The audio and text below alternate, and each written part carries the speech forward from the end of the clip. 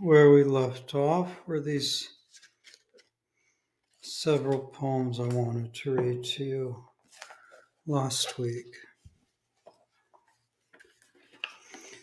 I'll start with who wrote this one? Mr. W.B. William Blake. A war song to Englishmen. Prepare, prepare the iron helm of war. Bring forth the lots cast in the spacious orb. The angel of fate turns them with mighty hands and casts them out upon the darkened earth. Prepare, prepare. Prepare your hearts for death's cold hand. Prepare your souls for flight, your bodies for the earth. Prepare your arms for glorious victory. Prepare your eyes to meet a holy God. Prepare, prepare. Whose fatal scroll is that? Methinks 'tis mine. Why sinks my heart, why faltereth my tongue? Had I 3 lives, I'd die in such a cause, and rise with ghosts over the well-fought field. Prepare, prepare. The arrows of Almighty God are drawn, angels of death stand in the lowering heavens. Thousands of souls must seek the realms of light and walk together on the clouds of heaven. Prepare, prepare. Soldiers, prepare, our cause is heaven's cause. Soldiers, prepare, be worthy of our cause. Prepare to meet our fathers in the sky. Prepare, O troops that are to fall today. Prepare, prepare. Alfred shall smile and make his harp rejoice. The Norman William and the learned clerk and Lionheart and black-browed Edward with his loyal queen shall rise and welcome us. Prepare, prepare.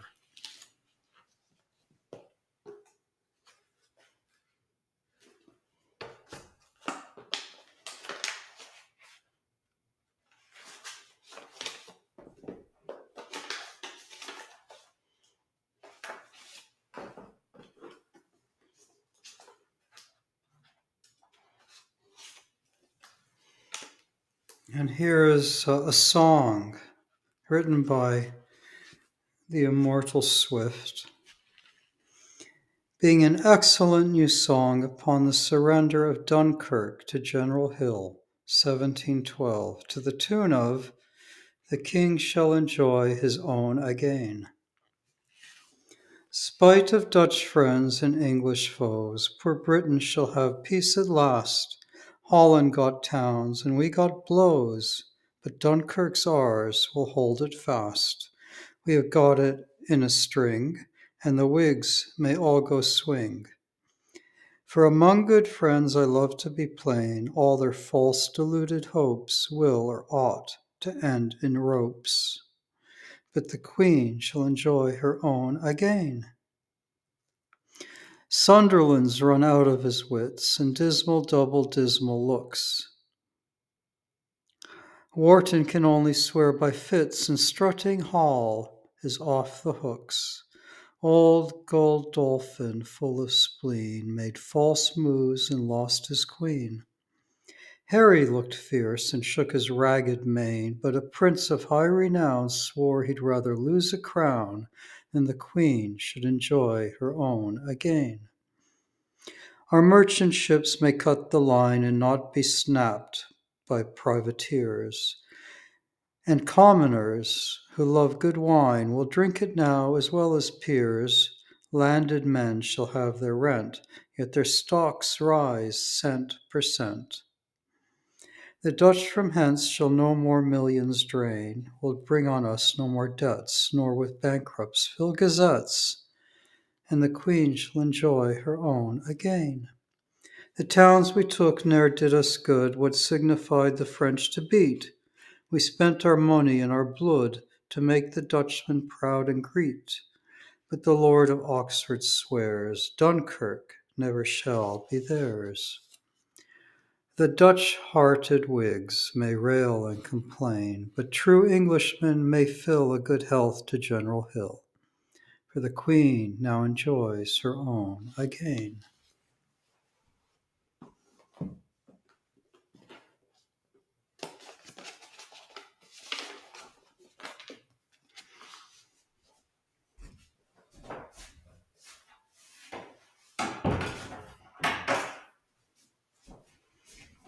Here's a piece by Mr. Abraham Cowper. The post comes in, the newspaper is read, the world contemplated at a distance. Hark, 'tis the twanging horn, or yonder bridge that with its wearisome but needful length bestrides the wintry flood, in which the moon sees her unwrinkled face reflected bright. He comes, the herald of a noisy world, with spattered boots, strapped waist, and frozen locks. News from all nations lumbering at his back. True to his charge, the close-packed load behind, yet careless what he brings. His one concern is to conduct it to the destined inn. And having dropped the expected bag, pass on. He whistles as he goes, light-hearted wretch, cold and yet cheerful, messenger of grief, perhaps to thousands, and of joy to some. To him indifferent whether grief or joy, houses and ashes, and the fall of stalks, births, deaths, and marriages, epistles wet with tears that trickled down the writer's cheeks, fast as the periods from his fluent quill, or charged with amorous sighs of absent swains, or nymphs responsive, equally affect his horse and him, unconscious of them all. But oh, the important budget ushered in with such heart-shaking music. Who can say what are his tidings? Have our troops awaked? Or do they still, as if with opium drugged, snore to the murmurs of the Atlantic wave? Is India free, and does she wear her plumed and jeweled turban with a smile of peace, or do we grind her still? The grand debate, the popular harangue, the tart reply, the logic and the wisdom and the wit and the loud laugh, I long to know them all. I burn to set the imprisoned wranglers free and give them voice and utterance once again. Now stir the fire and close the shutters fast. Let fall the curtains, wheel the sofa round, and while the bubbling and loud hissing urn throws up a steamy column, and the cups that cheer but not inebriate wait on each, so let us welcome peaceful evening in. Not such his evening, who with shining face sweats in the crowded theatre and squeezed and bored with elbow points through both his sides, outscolds a ranting actor on the stage, nor his who patient stands till his feet throb and his head thumps to feed upon the breath of patriots bursting with heroic rage, or placemen all tranquillity and smiles. This folio of 4 pages, happy work, which not even critics criticize, that holds inquisitive attention while I read, fast bound in chains of silence, which the fair, though eloquent themselves, yet fear to break. What is it but a map of busy life, its fluctuations, and its vast concerns? Here runs a mountainous and craggy ridge that tempts ambition. On the summit, see, the seals of office glitter in his eyes. He climbs, he pants, he grasps them. At his heels, close at his heels, a demagogue ascends, and with a dexterous jerk soon twists him down, and wins them, but to lose them in his turn. Here rills of oily eloquence and soft meanders lubricate the course they take. The modest speaker is ashamed and grieved to engross a moment's notice, and yet begs a propitious ear for his poor thoughts, however trivial all that he conceives. Sweet bashfulness, it claims at least this praise, the dearth of information and good sense that it foretells us, always comes to pass. Cataracts of declamation thunder here, There forests of no meaning spread the page in which all comprehension wanders lost, while fields of pleasantry amuse us there with merry descants on a nation's woes. The rest appears a wilderness of strange but gay confusion, roses for the cheeks and lilies for the brows of faded age, teeth for the toothless, ringlets for the bold, heaven, earth, and ocean plundered of their sweets, nectarous essences, Olympian dews, sermons and city feasts and favorite airs, ethereal journeys, submarine exploits, and Cater Celto with his hair on end, at his own wonders, wondering for his bread. 'Tis pleasant through the loopholes of retreat to peep at such a world, to see the stir of the great Babel, and not feel the crowd, to hear the roar she sends through all her gates at a safe distance, where the dying sound falls a soft murmur on the uninjured car. Thus fitting and surveying thus at ease the globe and its concerns, I seem advanced to some secure and more than mortal height that liberates and exempts me from them all. It turns submitted to my view, turns round with all its generations. I behold the tumult and am still. The sound of war has lost its terrors ere it reaches me, grieves but alarms me not. I mourn the pride and avarice that makes man a wolf to man. Hear the faint echo of those brazen throats by which he speaks the language of his heart, and sigh but never tremble at the sound. He travels and expatiates, as the bee from flower to flower, so he from land to land. The manners, customs, policy of all pay contribution to the store he gleans. He sucks intelligence in every clime, and spreads the honey of his deep research. At his return, a rich repast for me. He travels, and I too. I tread his deck, ascend his topmast, through his peering eyes discover countries with a kindred heart, suffer his woes and share in his escapes, while fancy, like the finger of a clock, runs a great circuit and is still at home.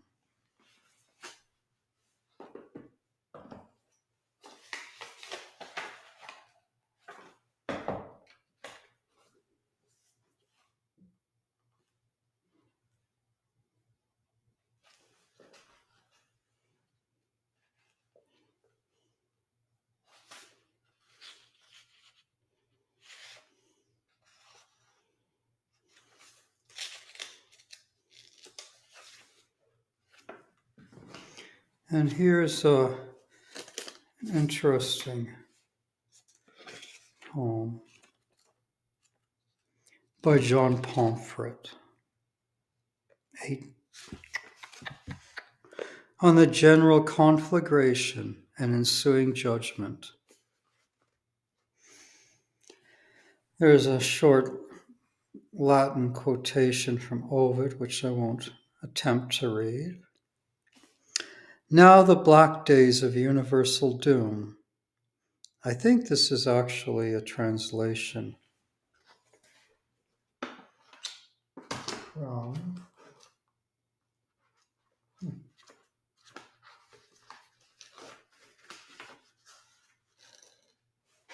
it's either from Pindar or an imitation of a Pindaric essay. Now the black days of universal doom, which wondrous prophecies foretold are come.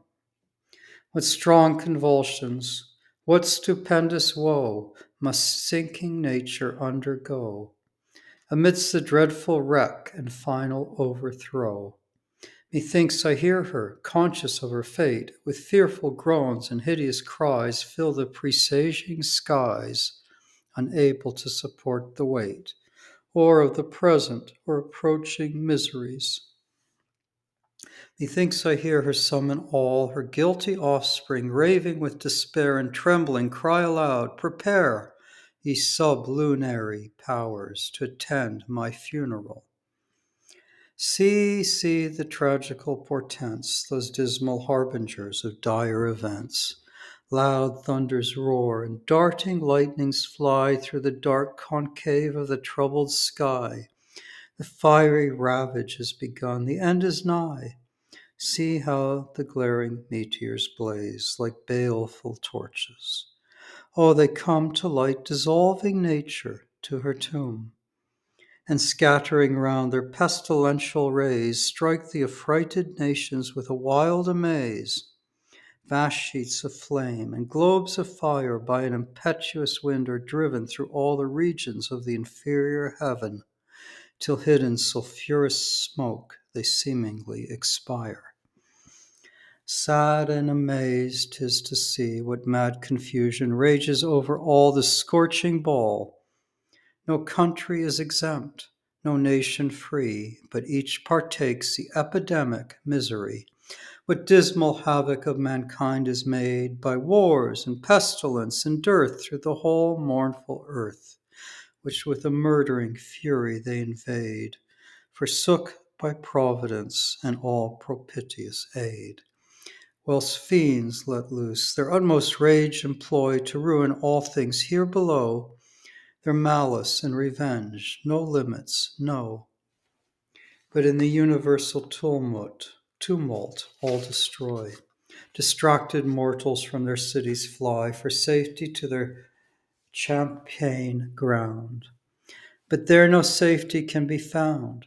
The vengeance of an angry deity with unrelenting fury does enclose them round. And whilst for mercy some aloud implore the God they ridiculed before, and others raving with their woe, for hunger, thirst, despair they undergo, blaspheme and curse the power they should adore. The earth, parched up with drought, her jaws extends, and opening wide a dreadful tomb, the howling multitude at once descends together all into her burning womb. The trembling Alps abscond their aged heads, and mighty pillars of infernal smoke, which from their bellowing caverns broke, and suffocates whole nations where it spreads. Sometimes the fire within divides the massy rivers of those secret chains which hold together their prodigious sides, and hurls the shattered rocks o'er all the plains, while towns and cities, everything below, is overwhelmed with the same burst of woe. No showers descend from the malignant sky to cool the burning of the thirsty field. The trees no leaves, no grass the meadows yield. But all is barren, all is dry, the little rivulets no more to larger streams their tribute pay, nor to the ebbing ocean they, which with a strange, unusual roar, forsakes those ancient bounds it would have passed before. And to the monstrous deep in vain retires, for even the deep itself is not secure. Belching subterraneous fires increases still the scalding calenture, which neither earth nor air nor water can endure. The sun, by sympathy concerned at those convulsions, pangs, and agonies which on the whole creation sees, is to substantial darkness turned. The neighboring moon, as if a purple flood overflowed her tottering orb, appears like a huge mass of black corrupting blood. For she herself a dissolution fears. The larger planets, which once shone so bright with the reflected rays of borrowed light, shook from their center, without motion lie, unwieldy globes of solid night, and ruinous lumber of the sky. Amidst this dreadful hurricane of woes, for fire, confusion, horror, and despair fill every region of the tortured earth and air, the great archangel his loud trumpet blows, at whose amazing sound fresh agonies upon expiring nature sees. For now she'll in few minutes know the ultimate event and fate of all below. Awake, ye dead, awake, he cries, for all must come, all that had human breath arise to hear your last unalterable doom. At this the ghastly tyrant who had swayed so many thousand ages uncontrolled no longer could his scepter hold, but gave up all and was himself a captive made. The scattered particles of human clay, which in the silent grave's dark chambers lay, resumed their pristine forms again. And now from mortal grow immortal men. Stupendous energy, a sacred power, which can collect, wherever cast, the smallest atoms, and that shape restore, which they had worn so many years before, that through strange accidents and numerous changes past. See how the joyful angels fly from every quarter of the sky to gather and to convoy all the pious sons of human race to one capacious place above the confines of this flaming ball. See with what tenderness and love they bear those righteous souls through the tumultuous air, whilst the ungodly stand below, raging with shame, confusion, and despair amidst the burning overthrow, expecting fiercer torments and acuter woe. Round them infernal spirits howling fly. O horror, curses, tortures, chains, they cry, and roar aloud with execrable blasphemy. Hark how the daring sons of infamy, who once dissolved in pleasures lay, and laughed at this tremendous day, to rocks and mountains now to hide 'em cry. But rocks and mountains all in ashes lie, their shames so mighty and so strong their fear, that rather than appear before a God incensed, they would be hurled amongst the burning ruins of the world, and lie concealed, if possible, forever there. Time was they would not own a deity, nor after death a future state, but now by sad experience find too late there is, and terrible to that degree, that rather than behold his face they'd cease to be. And sure 'tis better if heaven would give consent to have no being, but they must remain forever, and forever be in pain. O inexpressible, stupendous punishment, which cannot be endured, yet must be underwent. But now the eastern skies expanding wide, the glorious Judge omnipotent descends, and to the sublunary world his passage bends, where clothed with human nature he did once reside. Round him the bright ethereal armies fly, and loud triumphant hallelujahs sing, with songs of praise and hymns of victory to their celestial King. All glory, power, dominion, majesty, now and for everlasting ages, be to the essential one and co-eternal three. Perish that world as 'tis decreed, which saw the God incarnate bleed. Perish by thy almighty vengeance those who durst thy person or thy laws expose, the cursed refuse of mankind and hell's proud seed. Now to the unbelieving nations show thou art a God from all eternity, not titular, or but by office so, and let 'em the mysterious union see of human nature with the deity. With mighty transports, yet with awful fears, the good behold this glorious sight. Their God in all his majesty appears, ineffable, amazing, bright, and seated on a throne of everlasting light. Round the tribunal next to the Most High, in sacred discipline and order, stand the peers and princes of the sky, as they excel in glory or command. Upon the right hand, that illustrious crowd, in the white bosom of a shining cloud, whose souls, abhorring all ignoble crimes, did with a steady course pursue his holy precepts in the worst of times, maugre what earth or hell, what men or devils could do. And now that God they did to death adore, for whom such torments and such pains they bore, returns to place them on those thrones above, where undisturbed, uncloyed, they will possess divine substantial happiness, unbounded as his power, and lasting as his love. Go, bring the judge impartial, frowning cries, those rebel sons who did my laws despise, whom neither threats nor promises could move, not all my sufferings, nor all my love, to save themselves from everlasting miseries. At this, 10 millions of archangels flew, swifter than lightning or the swiftest thought, and less than in an instant brought the wretched cursed infernal crew, who with distorted aspects come to hear their sad, intolerable doom. Alas, they cry, one beam of mercy show, thou all-forgiving deity. To pardon crimes is natural to thee. Crush us to nothing, or suspend our woe. But if it cannot be, and we must go into a gulf of fire, for who can with omnipotence contend? Grant, for thou art a God, it may at last expire, and all our tortures have an end. Eternal burnings, oh, we cannot bear, though now our bodies too immortal are. Let 'em be pungent to the last degree, and let our pains innumerable be, but let 'em not extend to all eternity. Lo, now there does no place remain for penitence and tears, but all must by their actions stand or fall. To hope for pity is in vain. The die is cast, and not to be recalled again. Two mighty books are by two angels brought.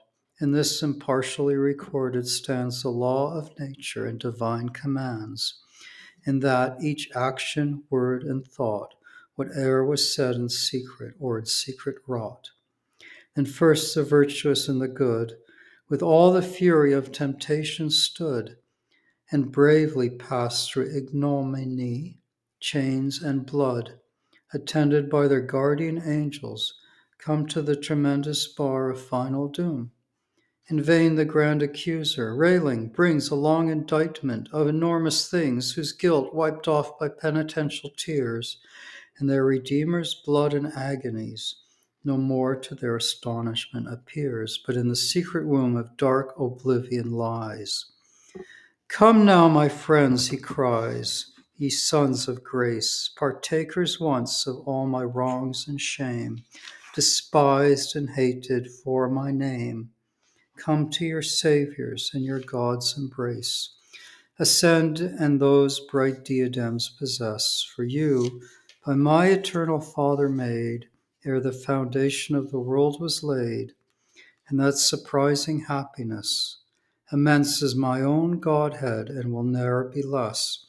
For when I languishing in prison lay, naked and starved, almost for want of bread, you did your kindly visits pay, both clothed my body and my hunger fed.